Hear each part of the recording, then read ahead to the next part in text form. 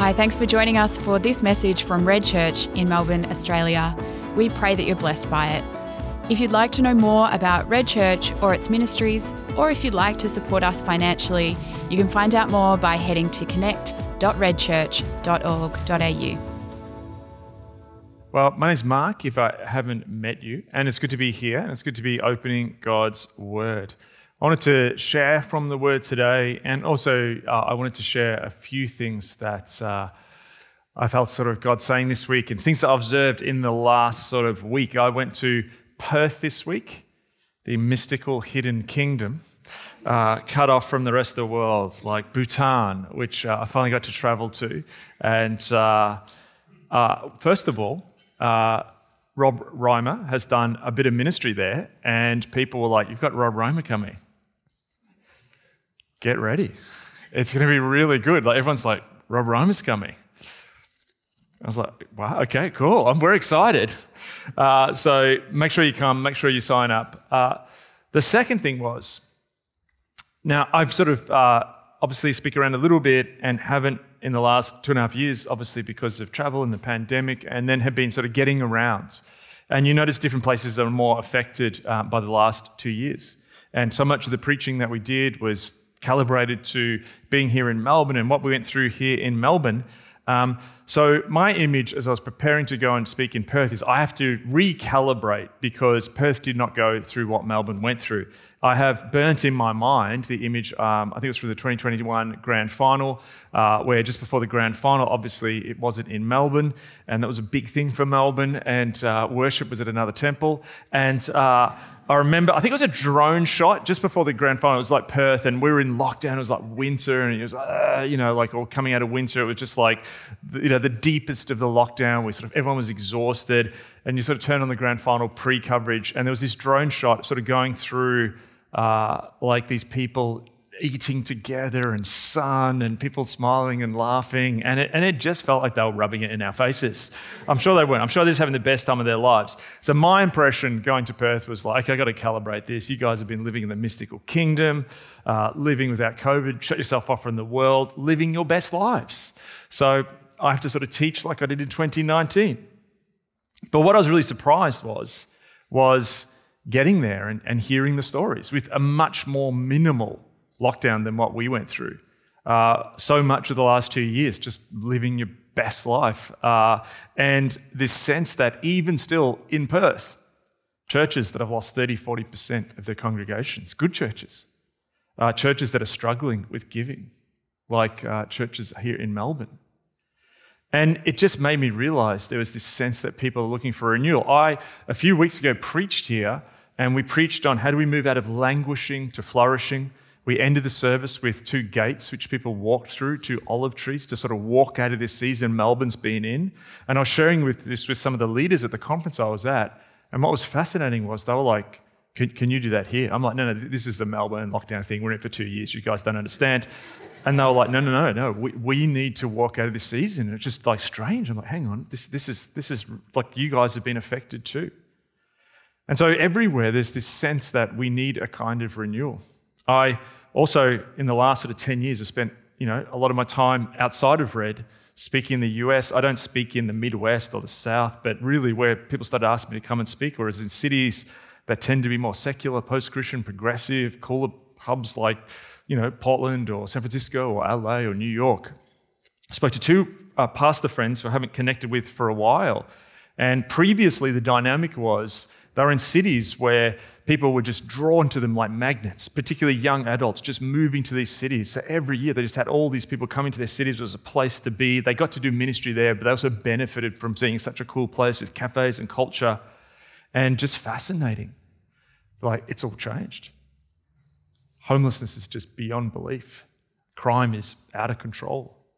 People are leaving our cities. We're no longer the cool place to be where no one wants to be.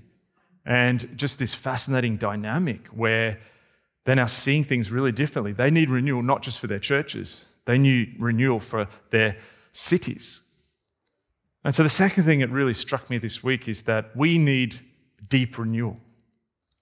Often we talk about a renewal or revival in the church, and what we think by that is a period where people fill the room Worship is turbocharged. The Holy Spirit seems to be really present. And I've seen that. I've experienced that. But then there's a period where it passes and you look back and you wonder, what's that period? You look back fondly sometimes, but also you look back with a sense like, did it change things? Deep renewal is renewal which builds something. In the book of 2 Kings, we see the evidence of a different kind of renewal. What's happened just before this, we were going to read it out in a second, but just to set it up, is Israel's moved into the Promised Land. People of God have found a home. But a series of corrupt kings, a series of the people being unfaithful, worshipping other gods, means that decline sets in. Double-mindedness sets in. The people worship Yahweh, but they also have statues, other idols that they're also worshipping. And so things just get worse and worse and worse. It goes into decline.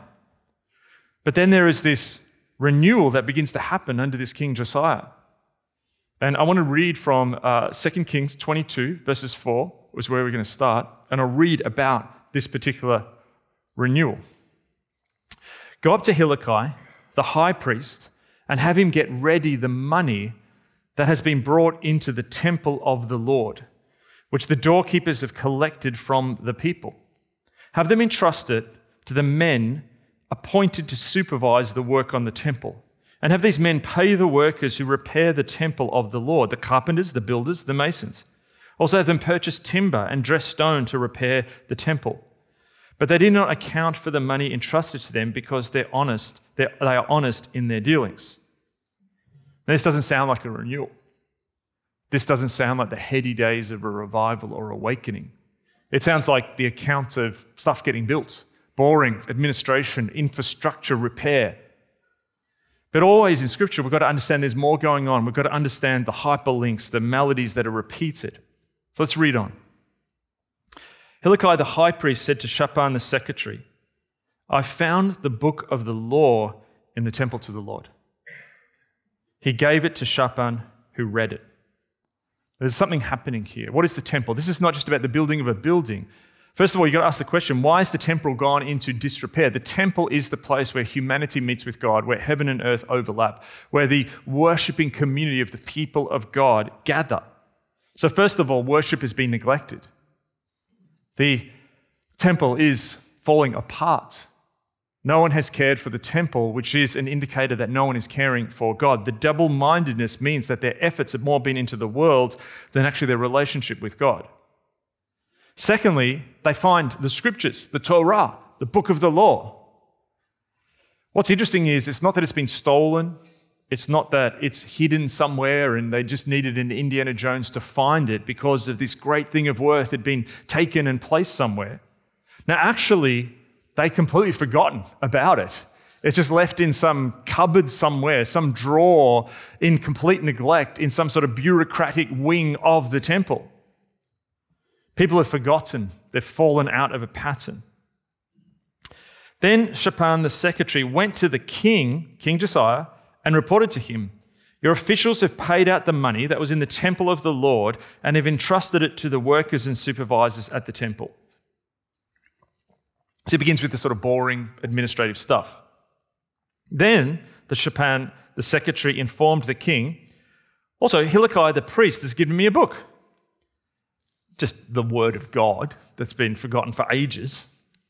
And Shaphan read from it in the presence of the king. When the king heard the words of the book of the law, he tore his robes.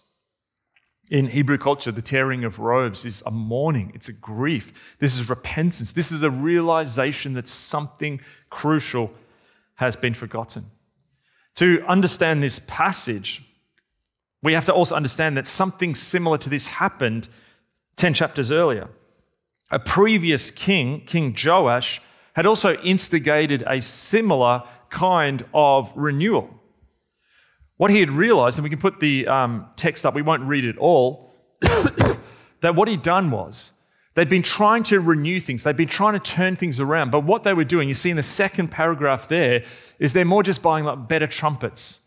They're buying, they're sort of polishing the bowls. They're buying wick trimmers, essential items in a renewal. They're buying all of this stuff, but really what this is, it's just buying stuff which is just like, when they're selling a house at the moment and there's a house and you pay someone to come in and they make your house look absolutely fantastic.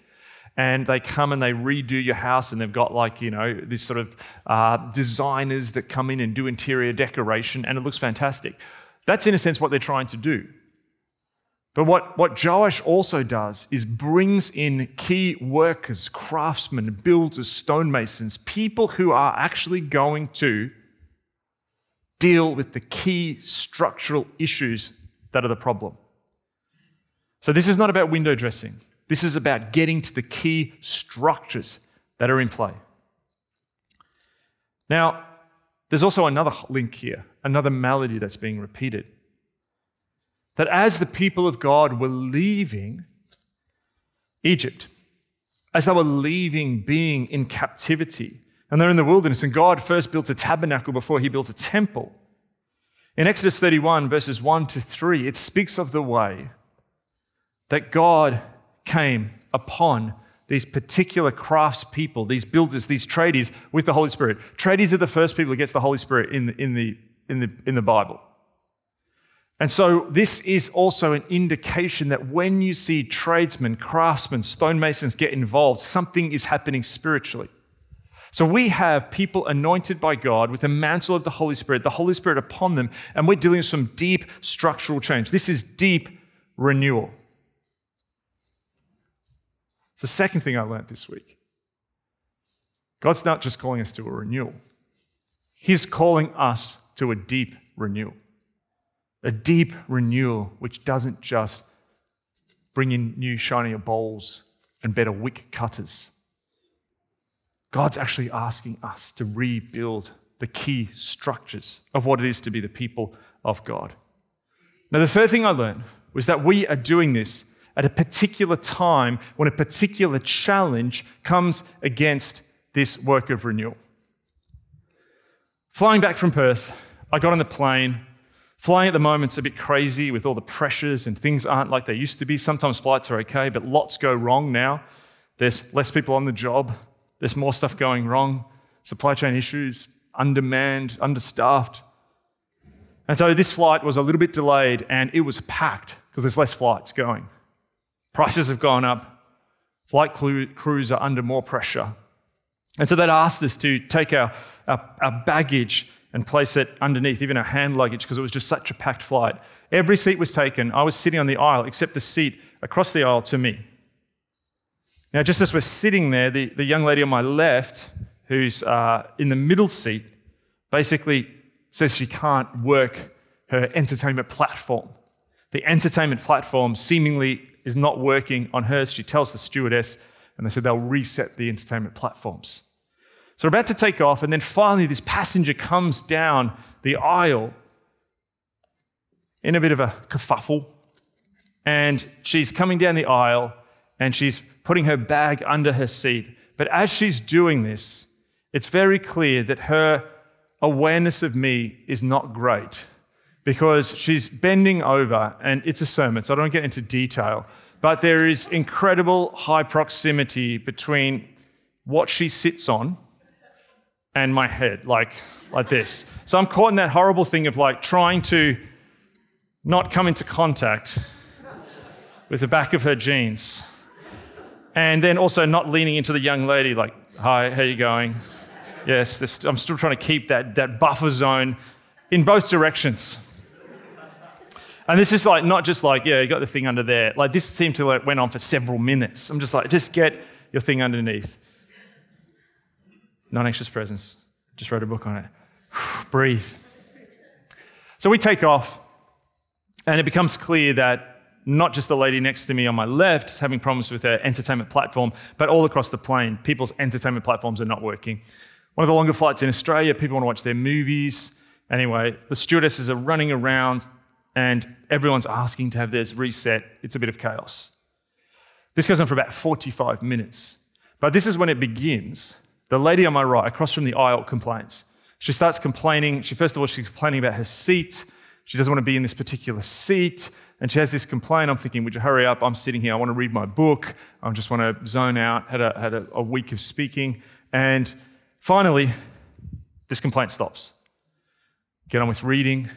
They make an announcement that everyone's platform's not working. Entertainment platforms, they're really sorry.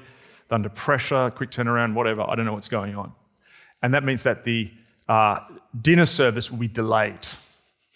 I felt sorry for the crew. You can just see they're stressed. They just land. They've got to do another one. It's a really high-pressure job sometimes. The woman complains again. This time she's complaining about the entertainment platform not working. She complains and complains and complains. It's not just a little complaint. Now, there's people who sort of carry on. They've had a bit too much to drink, a bit of a tear away. But this woman didn't have that. She had the very educated, well-spoken, power, passive-aggressive speaking happening. And she was like, well, this is actually, I paid for this and this needs to happen. And you see she's just complaining. She complains again. Third time. We're now well into the flight, and a lot of this time has been taken up with her complaining as the flight crew are trying to deal with everyone. And she basically talks about how her iPad is not working, the different social media platforms that she wants to interact with because she can't use the entertainment platform in the back of her seat. She wants the social media platforms in her iPad, and that's not working as well. It's not charging. At this point, non-anxious presence. Lady, just let it go. Just sit there. Just relax. People throughout history have had to sit there for periods. You're not going to die. It's okay. Then they're trying to do the dinner service. She begins to complain again. I hear the manager is called. She calls the manager. The manager comes forward. She's complaining. She's speaking. And the manager says, look, we're going to fully refund you your flight. That's pretty good. Can I have it too? And, I thought, surely this is going to satisfy him. No. I lost count. We had 3 or 4 more complaints, continually calling the stewardess, the manager forward while they're trying to put all the trays in and collect almost within 20 minutes before we land. I'm just, lady, stop complaining. But then it got weird. It got weird in the sense where her final big complaint, she says to one of the stewardesses, I need you to get the manager immediately. The stewardess is between 2 carts. You're going to have to wait. So we're coming close to landing. Finally gets the manager, and this is her final big hurrah of complaints. I booked a ticket on this airline, and I expect something. I expect that I will be able to go to a place in my mind of relaxation. I will be able to go to a place in my mind where I have relaxation, it's stress-free, and I have good feelings in my mind, and I'm not experiencing that on this flight. Okay. And that's why I paid for this ticket. Yeah, the ticket that you're getting refunded, lady. Anyway, and she says, I should be able to look at the entertainment platform. I should be able to have my social media platforms on my phone, on my iPad. I don't have this. You've not provided this for me. And I'm thinking, whoa, that's intense. Then it gets more intense. She says, and do you know what? I believe that I am being treated like no one else is being treated on this flight. Well, everyone's platforms has gone out, and yours hasn't. I have been victimized by your flight crew. This is insane. She keeps complaining, and basically we land, and I'm like, that was intense. And what I realized was, this lady was the distillation of a mood, an attitude that has grown in our culture, which sees services, institutions, companies, schools, government, nay, even churches, as things which are platforms to deliver me stress-free living, pleasure, good feelings. That all of these things exist as kind of platforms to elevate my needs and desires. That you all exist to create, not you all, the institutions of this world all exist to make me feel stress-free. And not just provide for me, but literally give me no problems in the world. Her little comment, which seems intense of, your job is to provide with me a stress-filled, relaxing place for me to go in my mind.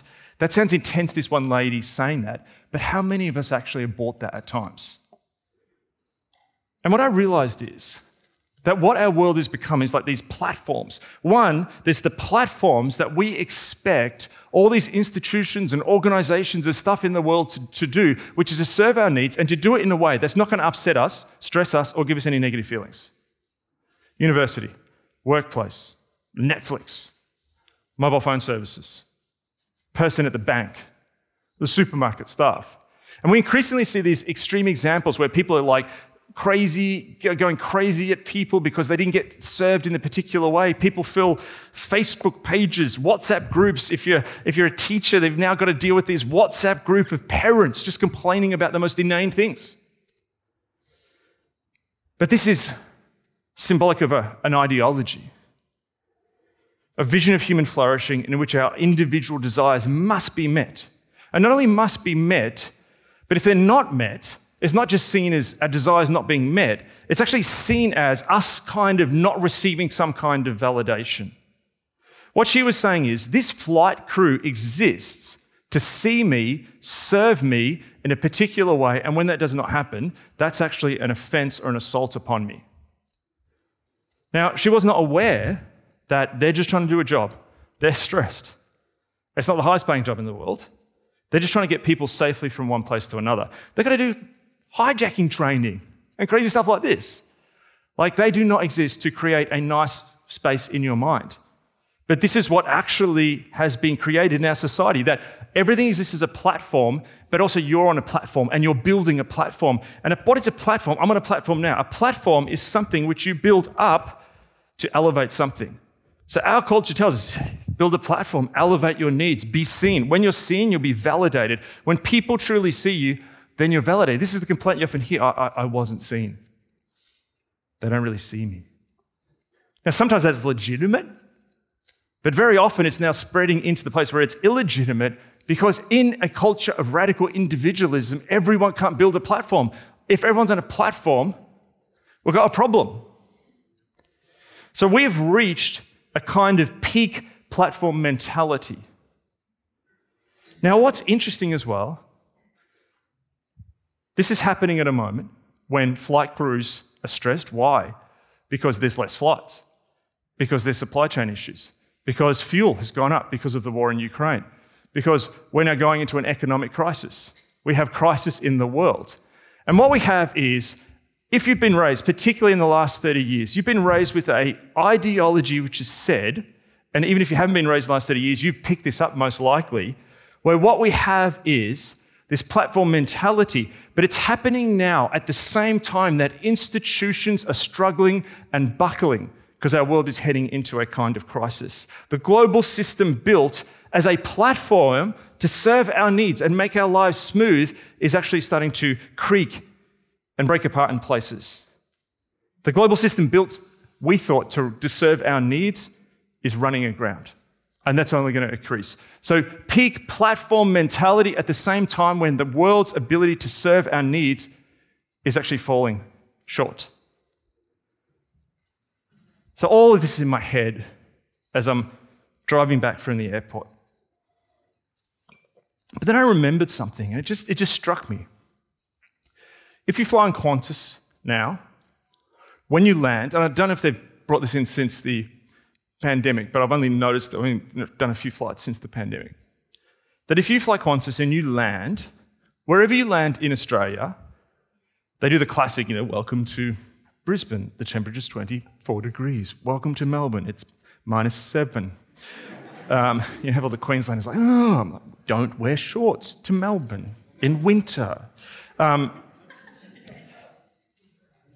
Then what they do is an acknowledgement to country.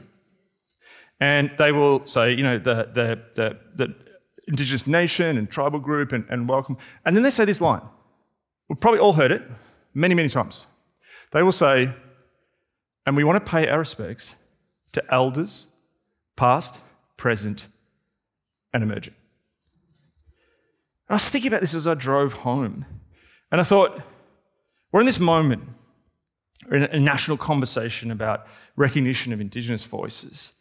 And even to the point where Walid Ali the columnist in the Sydney Morning Herald of the Age, wrote a column recently saying if Australia was to not be a monarchy, maybe one model, instead of like an American presidential thing, is we could actually have a position which is like, instead of the Queen or King, have a national Indigenous elder. Interesting proposal. And I thought about this. I thought, hang on. So why do we have this weird division where Indigenous people, and if you're an Indigenous person or you understand Indigenous culture, there's this key role that elders play. And I'm going to read to you actually a definition I got off of what is an elder in the Indigenous community. It says this: elders are the spiritual and moral leaders of Aboriginal people and play a tremendous role in the community. Elders are those who teach younger generations and who pass on stories and knowledge. Elders are individuals who have a deep connection with their heritage and live their lives by examples of traditional principles, morals, and teachings. An elder's central role is to instill Aboriginal teaching in the community. Now, non-Indigenous people hear that, they go, that's fantastic. Isn't that great? Isn't that a rich culture? Isn't that really important for the flourishing of Indigenous culture? But then we've got this weird divided mind where we're in a culture which, if you're an Indigenous culture, non-Indigenous culture, globalized culture, Western culture, developed world culture, 21st century consumer culture, whatever the heck you want to call it, does not build elders. We don't actually build people who have a moral sense of spiritually teaching other people. And we don't see that that is some kind of contradiction. I think rightfully we're acknowledging Indigenous elders. Brilliant. But also, why do only some communities seem to appreciate them? And why does Western contemporary culture ignore them? And I began to think about it as I was driving. What's another word for an elder? How would I put that in language? You got some concepts of elders in the church, and maybe you had elders at a church as you're growing up or whatever, and maybe just think of it as someone really old. But I thought what an elder is someone who is a pillar of a community. A pillar of a community. What's a pillar of a community? A pillar of a community is a person of wisdom, strength, reliability, and character whose personhood acts as a supportive structure for a community. So brilliant. That's essentially very similar to the Indigenous definition of an elder. But why don't we have an appreciation for that in non-Indigenous culture? So what's a pillar? A pillar is a role. But it's different than a role that if you just put on a police uniform or you just put on a McDonald's uniform or, if you work as a clown, put on a clown's uniform. A pillar is actually a role, but it's also an overflow of character. People who, in cultures which respect and have elders, people who don't have the morality and character of an elder don't get to become elders. Just being old does not make you an elder. Just being old does not give you wisdom. So pillars are people who have a combination of a role and a character. And interestingly too, people who are pillars or elders emerge from a process of formation. You don't just put the uniform on one day and, hey, here I am. Now, I began to think, why don't we create pillars in our culture anymore? I think we once did. Now, we have to understand that many of the institutions that exist in our culture were once filled with people who were pillars, both in the church and outside the church. So to understand this real quick, a society is made up of institutions, and I've got a really broad definition of institutions here. What are institutions? Organizations. Institutions are groups of people who come together to focus their effort towards a goal of flourishing. They do this by repeatedly doing actions together that live out the vision that they are moving towards together. When we join an institution and commit to it, it shapes us to become the kind of person which achieves its goals. Institutions mold us to become pillars of our community and that institution. Human embodiments of the vision of flourishing that institution is striving for. So we join an institution towards a goal, but the institution makes us into the kinds of people who can help achieve that goal, and others get there. This is truest in the institution that God chooses to birth and partner with the church.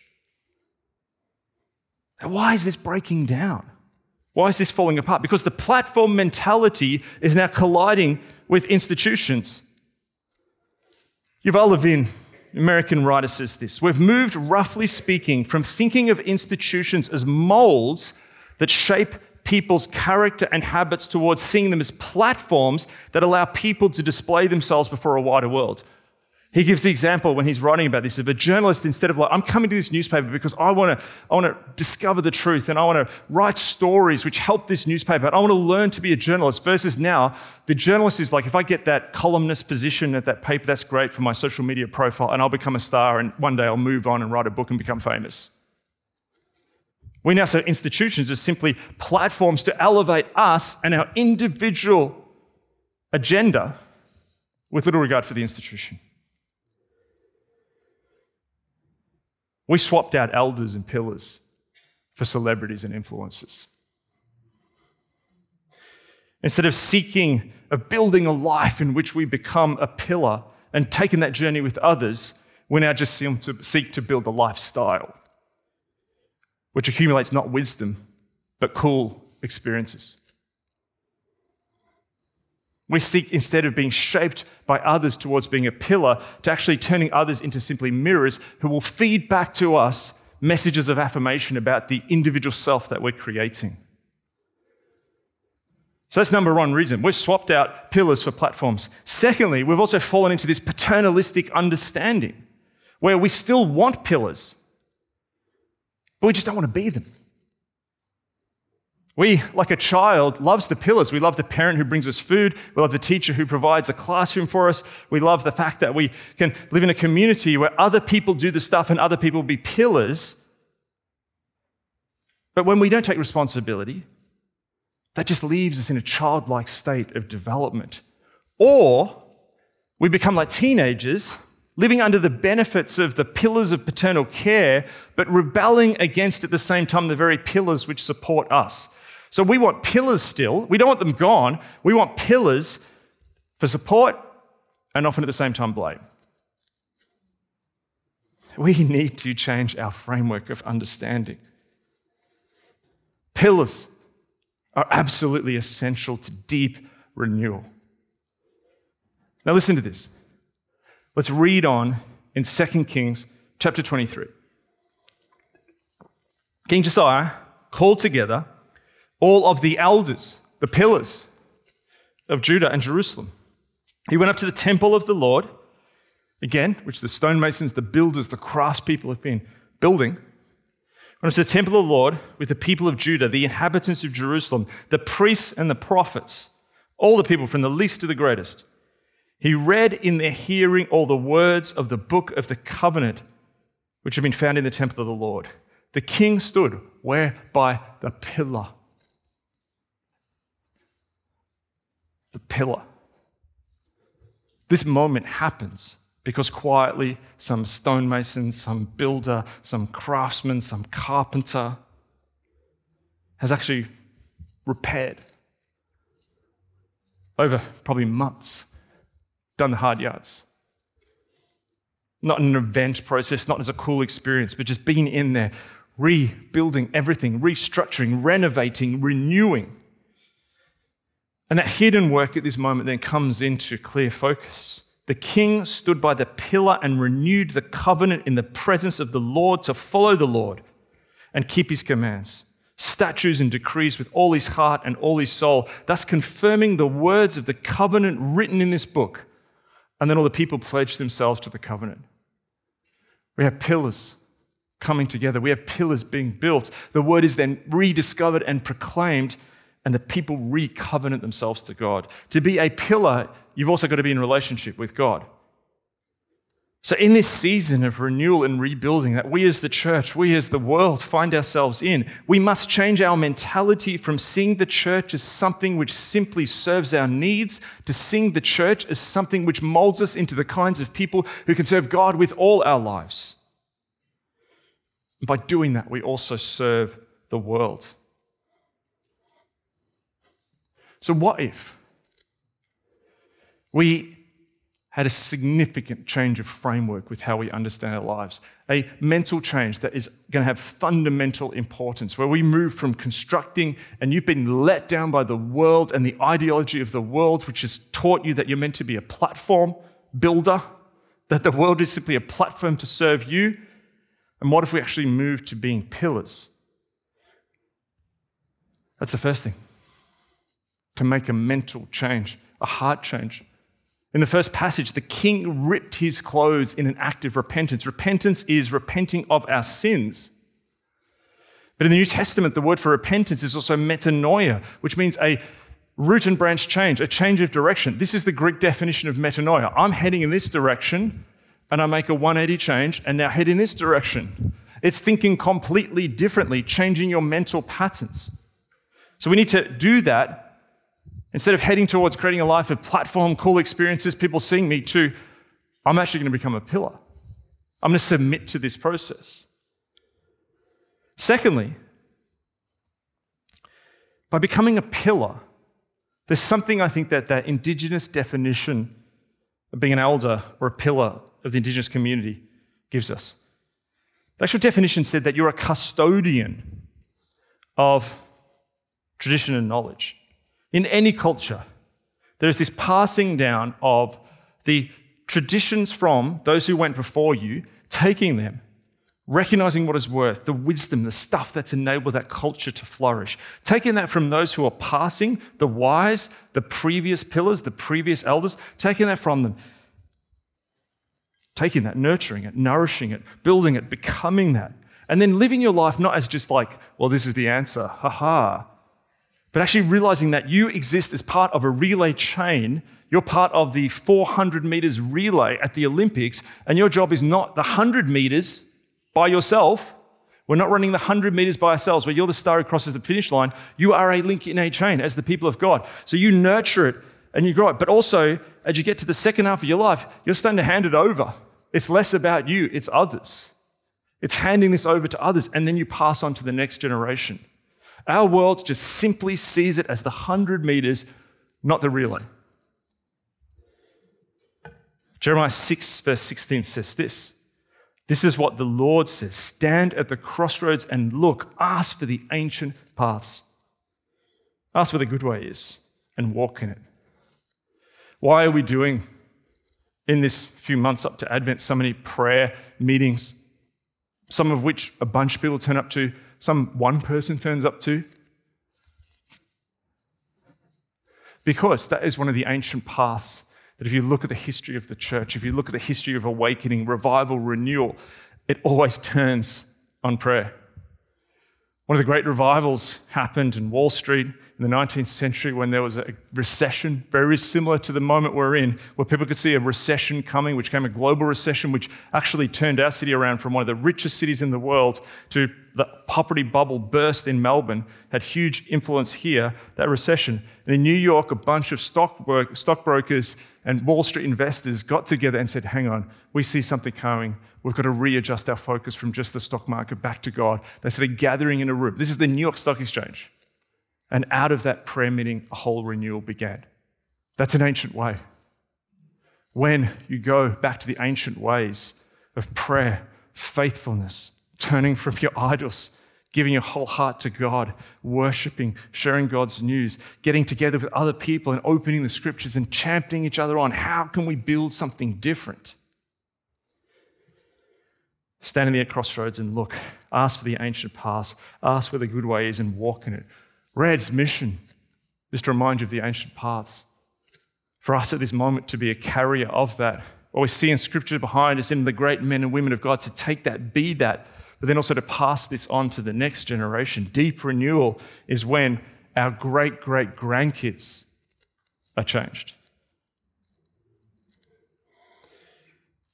Thirdly, one thing that I think we get wrong is that we can look to other pillars to do all the stuff for us so that we can have a rest. We can live that life, like the woman said on the flight. Your job is to make me feel peaceful in my mind, is what she was saying. I want to rest and I can't do that because this flight crew, this entertainment platforms. They're not doing it for me. My iPad is not charged. It's not doing it for me. She's looking at other pillars. She wants the other pillars there. She doesn't want to tear them down. She'll have a go at them, but she wants the pilot to still fly the plane. She doesn't want to be sitting on the tarmac and where's the pilot? Well, he's gone to the pub. She still wants the pillars. But we can fall into another mentality that the world gives us, which is, it's great there's pillars. You don't have to become one. But if you become a pillar, you're not going to get to rest. It's responsibility. It's hard work. It's commitment. All stuff the ideology of our world has told us to fear. But what does God's word say? God's word says this: stand at the crossroads and ask for the ancient past. Ask where the good way is and walk in it, and you will find rest for your souls. Stop looking for pillars only. They're just going to create a life of learned helplessness. Become a pillar. Why? Because it's also the place of rest. And lastly, this thing that we're doing here, what we're doing in church, what we've realized in this city, what life is like when you don't have people around you, what we've realized in this city when there's disconnection, when you're not in community, when you can't just see people like you want to, we lose something. And I think we've lost something in the church when what we see as church is an event. It's something simply here to entertain us or serve us. What church is a social environment of pillar formation. Now, different churches have different concepts of what an elder is. I'm not even talking about that. I'm not saying there's 12 people in here who could be the elders of Red Church. I'm saying that actually what God is calling people to is everyone in this room is actually called to be a pillar. The designs that God has on your life is for you to become the kind of person who's a pillar in your church, in your street, in your workplace, amongst your friends and family, here in our nation, to actually be a pillar. A supportive structure filled with morality and goodness and wisdom and God's presence. Structures, if you think about what is being built in the Old Testament, pillars are part of the structure that enables God's presence to come in. And sometimes I wonder if people want a kind of revival where they just feel God's presence, but they're not willing to be a pillar, which is when God's presence dwells and stays. We're at a moment. We're at a moment of rebuilding. We need a renewal. We need a deep renewal. We need a rebuilding. And God is calling you, whoever you are in this room, whatever your capabilities, whatever your past, God is calling you to be a pillar. It's going to look different. Different people. You're made differently. Different gifts, different talents. Incredible stuff. God is asking you to direct that not towards the creation of a personal platform, but to actually become a pillar in the structure that He's building in the world. This incredible living temple made not of stone, but of human flesh, partnering with God's Spirit. Let's stand and pray. God, expand our vision of what your church is. We want to ask your forgiveness for when we've just seen church as a bringer of events and entertainment and experiences. God, we want to be molded to become the kinds of pillars which are filled with your goodness, your holiness, your justice, your mercy, your presence, your faithfulness. God, we repent of the ways in which our understanding of self has been warped by the world. God, tear down the platforms that were built, that are built on simply our own agenda. And instead, God, repurpose that material to create us to be pillars. Pillars, oaks of righteousness. Holy Spirit, change our minds, renew our minds. We place the faulty thoughts down. We recognize that you've called each person in this room, knitted them in their mother's wombs, set them apart from the ways of the world. We're not called to self-create. We're actually called to be recreated by you. You gave your Son upon the cross so that we would not have to die. as a gift of grace. And so now we get to walk with you, new creations filled with your Spirit. Shape us into who you want us to be.